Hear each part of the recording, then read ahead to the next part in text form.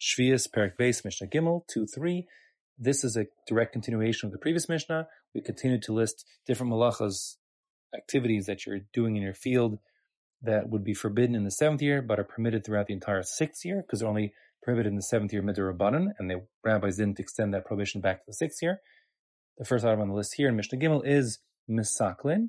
Now, to be misakel, like the word skila, is to cover with stones, pelt with stones. So misaklin, one might think, means to put stones into his field. However, misaklin in Hebrew, as so many words in Hebrew are, is what's called in English a contronym.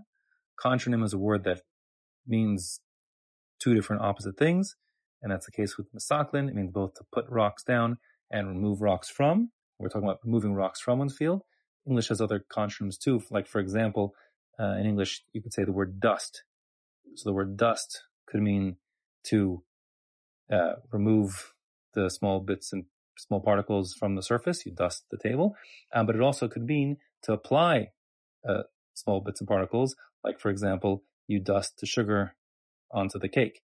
So the same kind of thing is going on here in Hebrew. Misaklin means to remove the stones from a field. Ad Rosh Hashanah, until the Rosh Hashanah comes in of the 7th year. And also, mekarsamin, mizardin, and mefaslin ad Rosh Hashanah. One can do all these three pruning type activities on the 6th year to trees. Perhaps, and this is the simplest explanation, we'll not all agree to it, but we'll simply say that the prohibition from the Torah on the 7th year is zamira, it's pruning, and it's so specific, it refers specifically to pruning of grapevines, but not pruning of other kinds of trees. And this kind of pruning would be derabanan, because other kinds of pruning other kinds of trees. Not all agree to that pshat, but just let's stick to that for now, because it makes the point.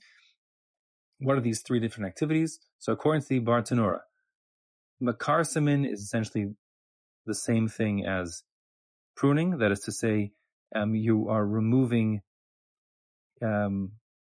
extra branches that have dried out on the tree. So it's pruning to remove the sort of dead branches. Mizardin is removing excess branches that are still moist, that haven't dried out. Another kind of pruning, if you will. And mefaslin, from the word like psolet, is waste. So mefaslin is to remove other kinds of debris that's growing on in around the tree, maybe removed throughout the 6th year till Rosh Hashanah. Rabbi Yeshua Omer kezeruda u chifislua shel chamishas kach shel shishas. Rabbi Yeshua says something that's quite ambiguous, and it can have two interpretations. It literally, the words mean as you, I'll translate loosely, as you prune, etc., of the 5th year, so to the 6th year. So the way the Bartanur learns it, this is actually a kula, that Rabbi Yeshua is being lenient, and is saying the same way, let's say dead branches, for argument's sake, like they grew in the 5th year, you remove them they grew in the 5th year, but you remove them in the beginning of the 6th year. So too, branches that were excess that grew in the 6th year, you could remove even in the 7th year in Shevi'is. Don't forget that the branches themselves don't have Kedusha Shevi'is, they don't have the sanctity of Shemitah fruit, because they're not fruit, they're just branches. So according to Rabbi Yeshua, to cut them away, if it's still the part of the season where one does prune, it doesn't look strange. So just for argument's sake, if at the end of this, one would normally prune his trees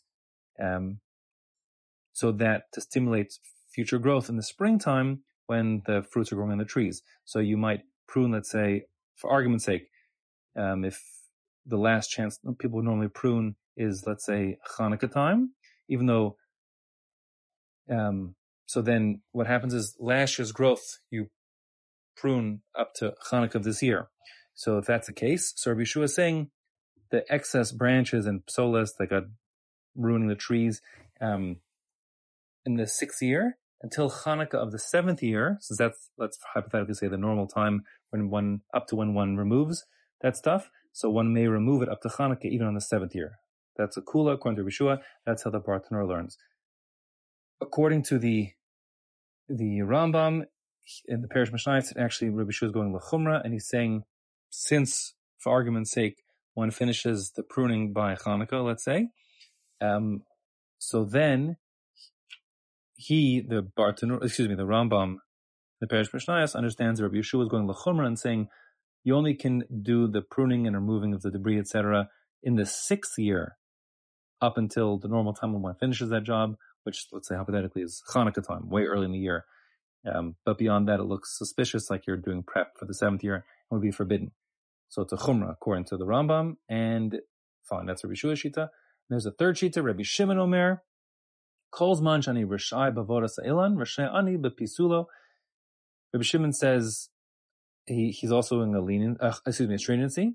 Rabbi Shimon saying the same way one can't, after Atzeres Shvuos, do plowing around the trees, so too he says one can't do pruning, etc. in the 6th year after Atzeres, after the Shvuos holiday.